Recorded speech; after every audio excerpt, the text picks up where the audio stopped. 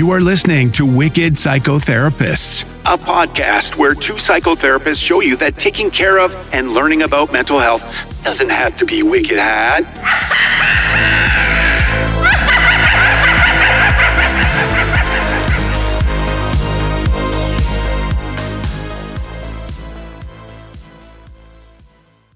Hi all, this is Tanya. And this is Erin. And this is the Wicked Psychotherapists. Welcome. Yeah. So let's do a little checking in. How was your weekend, Erin?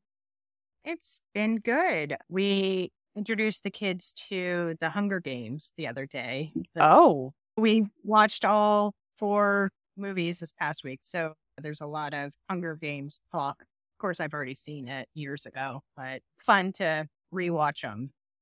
Yeah. Was there anything that they really liked? Well, my daughter today, she's dressed fun and she has a lot of artistic talent, with her style and stuff. So today she's dressed very fun and she's like, I think I'm going to do a different outfit and a different hairstyle, just like Effie. She's got Effie on the brain. I'm like, okay, at least it wasn't killing people, but it's more she took out the style from it. But okay. I mean, it's fine. It has a lot of good talking points, the movies. Of course, there's scary stuff but it's really good conversation starters with it. Yeah, for sure. I could see with some kids having different themes of survival and if you would do this for another person kind of thing. Yeah, that's really cool. What about your son? Was your son saying anything? He's more, oh, wow. The different things that are happening. Then, of course, the really scary stuff was really scary. But I don't think he said his favorite person is, oh my gosh, my brain just shut off, even though I watched 5,000 hours of it recently. PETA is his favorite. Oh, yeah. Yeah, I could totally see that. Yeah. That's a good kind of, he's a very valiant character, right? Right. Yeah, I guess that's a good one to have as your favorite. No. Yeah. Good role model. Not President Snow or something. Yeah, for sure. That's your son comes in and he's like, oh, my life plans have changed. And wearing the white rose. Yeah. Well, that's good. So, you got some good kids. Okay. So, yeah. How about you? How was your weekend or your week been? It's been good. Some good reconnections with some people. I also went to Tanglewood yesterday, which Tanglewood is an outdoor music venue. It's very beautiful, kind of sprawling lands where you can get some cheap kind of $25, $30 lawn ticket prices and just listen to classical music or different bands that they have through the Boston Symphony Orchestra. Nice. It's over in the Berkshires. So my husband and I and my in-laws went. We had a little picnic. My mother-in-law, she was very prepared with her food and everything. She always is. I was also pretty prepared too. So we had a big giant picnic of food and lots of things that I think would enhance the mood. Just very, very nice things. We had some Portuguese wine and everything. And apparently I fell asleep throughout most of it, which is not my norm. I usually love just kind of sitting there enjoying the music. So I was kind of tired. Maybe you just needed a $25 nap. Maybe that's what it was. I think that's what it was. So it was a great nap. But when I woke up, my husband was like, you were snoring and you snorted. And I was like, okay, great. It was nice. It was a nice day, nice weather, 70s, not too hot. So. Oh, wow. That's nice. Yeah. I don't remember what that feels like. Yeah, I bet being in Florida. Yeah. 70? What? You can walk outside and not be drenched or have your shirt sticking to you and plastered. Yeah, that feeling. Ugh, I remember when I lived in Florida. Yeah, it's been brutal the past. I was looking at my garden yesterday or something. I was joking with my husband. I was like, I should make a YouTube channel with here's how you don't garden. Because right now, my whole garden, I just let it go to weeds because I'm I'm not going out there. Right. Yeah. I'm not even going to step foot out there. It's disgusting. Yeah, so hot. I'll just let the chickens and ducks eat the bugs and get to it in a month or so when it's right. Yeah. Well, there you go. You kind of get through the worst part of Florida summer, which is bad. I don't know if we haven't done this in a while, but because we originally record this in video so Erin and I can see each other. I know we only release the audio, but we do usually ask what's in our mugs and look at the mugs and everything and kind of talk about that. But I'm kind of curious, what is in your mug and what kind of mug is it? Oh, well, it's a cute bee. Were you wondering what that was earlier? Cute. It says Be Mine. Oh, that is a cute. I like bees. I do too. My husband has a couple of hives, so beehives. And it's always fun I'll try to plant flowers accordingly, or I try to help. But I guess it doesn't matter because bees fly miles away, so they're not just staying in my yard. Yeah. The way I want them to. That's good though. That's pretty cool. I've just got I got an Earl Grey decaf tea. I love Earl Grey, but I can't take caffeine. I got a decaf and I have my cup that says, it has a cat on it and it says tea, like TEA cat. And then it has a black cat. Oh, I get it. So it's kitty cat. Yeah. My friend gave that to me and I love it. One of my favorites. But yeah, so that's what's in our mugs. That's what's happening in our weekends. What do we got for today? Well, today we're actually not talking about TV shows. It seems like we've been Netflixing it. Yeah. Actually, one of my friends sent me a picture the other day of, hey, here's a possible topic. So when this airs, we'll post the picture up. But it's Things We Grieve. I guess I should just read it, right? Maybe I'll just read the whole Things We Grieve and then also Things We Might Grieve. And sure. Yeah, then we can kind of talk about some things that are popping up. Yeah. So the things we grieve. So today's topic is some of the things that are not as known or things we don't always talk about when we think of grief. Or things we grieve. Some of the most common things that we grieve are the loss of a loved one, our pet, a breakup, or a divorce. Some things that we also might grieve, and these are things that we're going to talk about in more in depth, are some major life transitions. And that could be like a new job or a baby, getting divorced, getting married. It could be happy things, sad things, not living the life we had hoped we'd have. So that's kind of like the existential crisis. Yeah, that's a big one. The effects of big decisions. And it says, even when those decisions are ultimately good ones.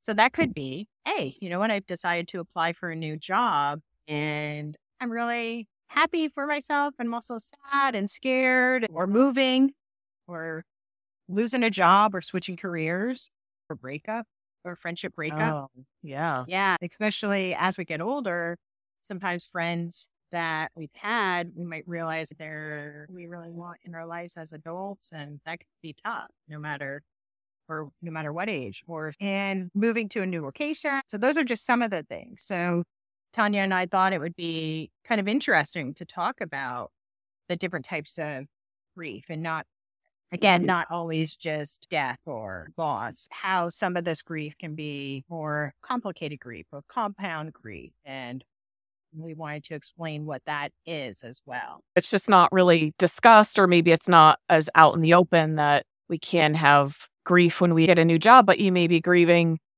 your old job. You may be grieving an old identity from that job. Same with friendships. What was my life like with that friend, or what have I lost? The memories that I still hold. And those things can really affect you.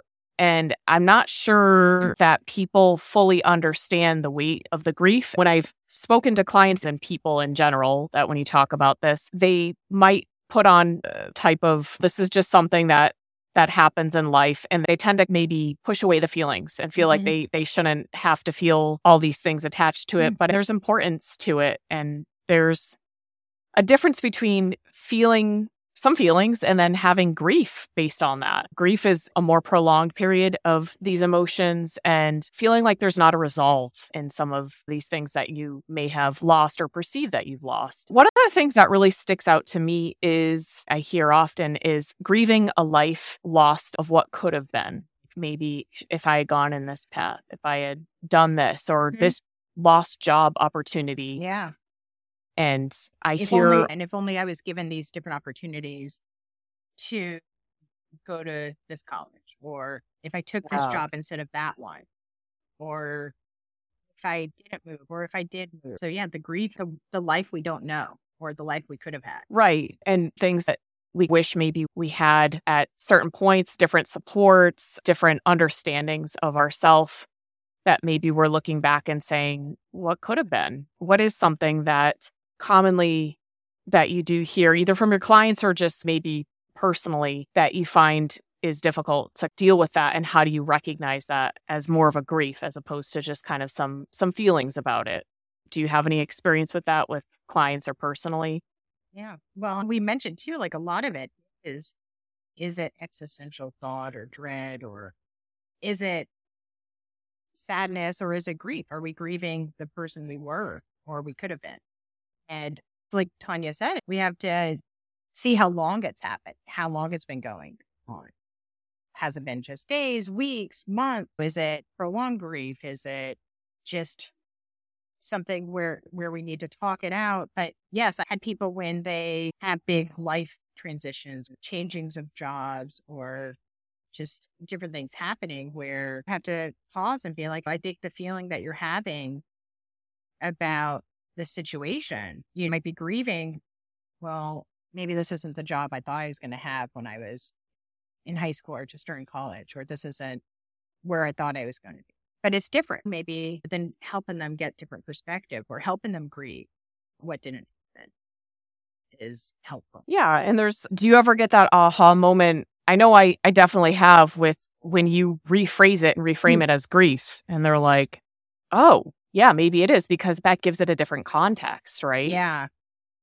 It definitely opens up this understanding of, oh, wait, this was an important moment in my life as opposed to possibly just some feelings that maybe I should get over by now. And this is something that deeply affected me. This is something that does change the trajectory of my feelings. It changes the way my life is shaped going forward. Everyone probably heard there's stages to grief. I'm feeling sad, or I'm feeling angry. That's okay. Or I'm stuck in this one period.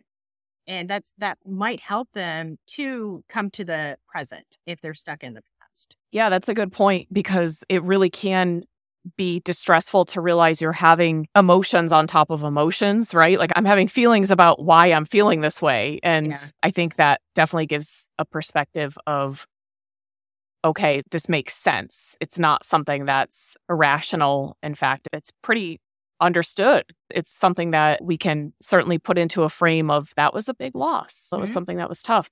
And I do hear themes of people saying things such as feeling they got into the wrong career. That's a big one. And feeling like maybe they didn't take a job opportunity, missed money or missed clout, whatever they could have gained from that, maybe missed relationships, feeling like the one that got away was really the one that got away. A whole span of issues that people could feel this particular type of grief. And within it, I think there's also a component of regret and saying anything that I do from here on out, it doesn't matter because I've already offset my life path. I think really validating, hey, there was a reason maybe for the fact that you had to choose this college, this state college over this other college, because maybe you didn't have the means for that, but maybe you actually had a better perspective on this job and in working with people and in understanding that. There definitely is kind of different ways of saying that there is a silver lining to some of these things. And not just to say that, okay, that makes it all better, but to giving it a different perspective, I think, and reframing it to say, unfortunately, there are a lot of things that do shape us that we don't have control over.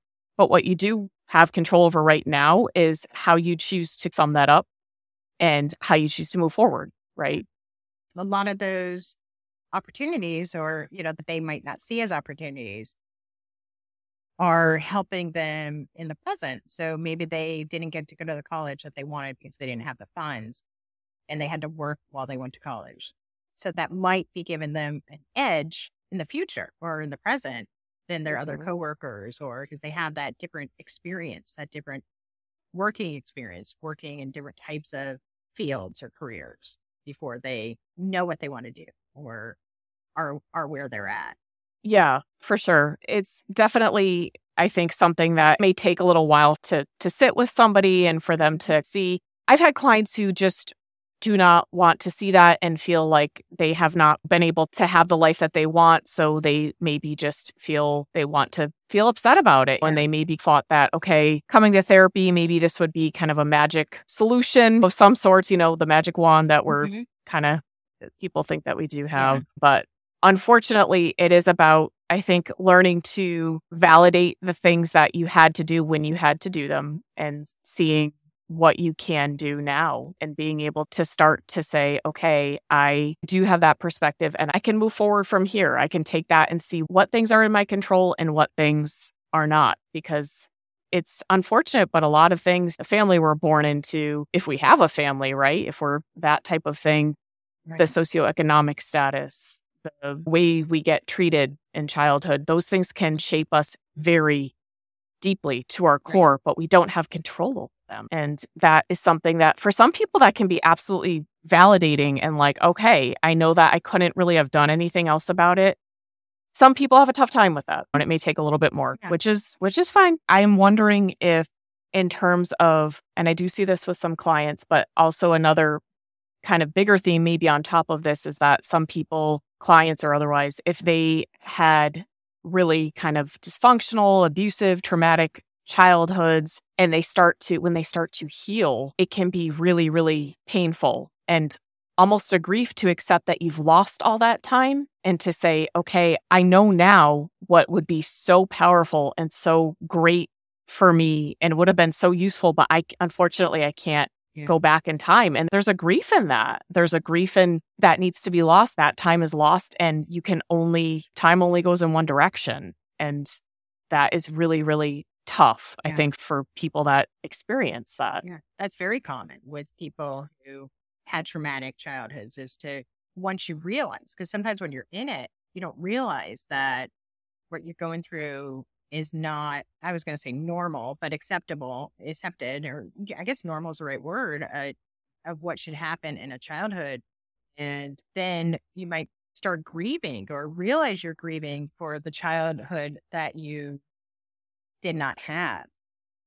And then that in turn can, a lot of other work of helping the person to grieve or to understand that what happened and how to heal from that as well. Yeah. And how to possibly reparent themselves and go through that process of saying, I'm that person that I needed. And that's the person that is going to help me from here on out. Not to say that's the only person that has to be in your life. I think there certainly is a lot of grief in that and saying that, and all the experiences that you've had, you may see other people having. People have Christmas traditions or holiday traditions or family traditions and feeling like I didn't have those, so I don't have great feelings towards them now. Or maybe they were laced with animosity and I don't want that in my life. And so that kind of maybe might cause some grief for their present feeling with their family. Yeah. Right. Or you had family members or other things who may have had substance abuse or other mental health issues that showed up really heavily around the holidays that could also cause different feelings when holidays and celebrations come up. And again, you could be grieving what it would look like not to have that dysfunction. Right. Yeah. Like when you start to experience a level of normality in it, it can start to feel like, well, this may not fit here, or why couldn't I have had this for my whole life? And why didn't I have this? And that opens up a lot of wounds. Yeah. And it's kind of exciting when you're working with someone like that. And then they realize like that they can start the healing and almost start hearing themselves in a sense and almost giving themselves the things that they weren't able to give as a child. It's, hey, let's find hobbies. Let's do stuff. Let's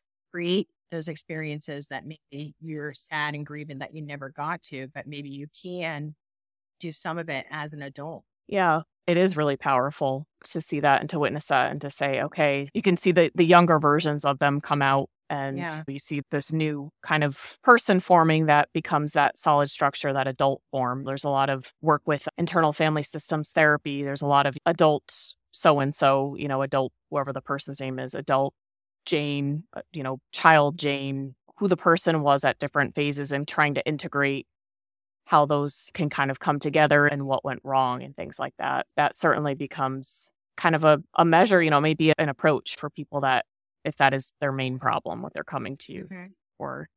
I'm wondering at this point, are there any examples or anything that you would want to share, anything that personally you've dealt with grief and things that maybe would not really be well known? They're kind of lesser known griefs in your own life. I've had a lot of the list, and I think it took me my own work to realize that it was grief, from losing jobs or moving. And the most recent, I think it would probably be considered like a compound grief. My sister passed away a few years ago unexpectedly, and I had left my job that I was at for a while, a little bit before that. Then my sister passed away, and a couple months, like maybe 2 or so months after that, I got diagnosed with breast cancer. I had started really started my private practice at the same time. So it was a lot of things at once, and I wasn't able to fully grieve any of it because life just kept happening. I quit my job, started my private practice. My sister passed away, got breast cancer. That takes a lot of time and energy, all the surgeries and everything else. And then I was still working. I was still running my private practice because I just had opened it a few months ago. I should know how to take care of myself, but I didn't because it was very, like when my sister died, I was very much worrying about my family or the logistics and all of that.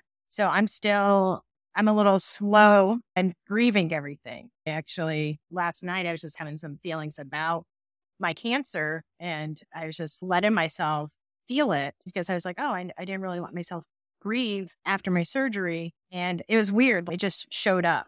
And I was like, well, let me give myself this 5 minutes just to cry. But it just shows up. And sometimes you don't expect it. It's not always the stages. It doesn't just go in order.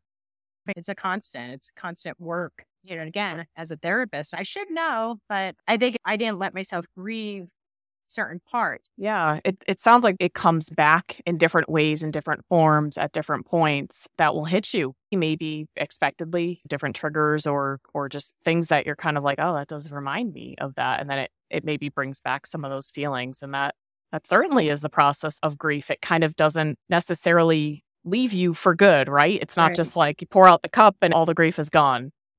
Yeah. It's the grief changes. It has its own evolving at different points, at different phases in your life, because it may be through different milestones. You may not have particular people, and you may not realize like, wait, this is something like I'm getting married, but I don't have this person here. And you may think, well, I should be happy, but I'm not feeling some sort of way. And it might be that you're remembering the grief from somebody passing away or an important person not being able to be there, kind of thing. I think with all these, it's really important to be able to say that there is a recognition, I think, that needs to be had when grief comes into the picture of saying it's something that maybe I need to talk to someone if things continue to bother me, or I just feel the need to talk to a therapist.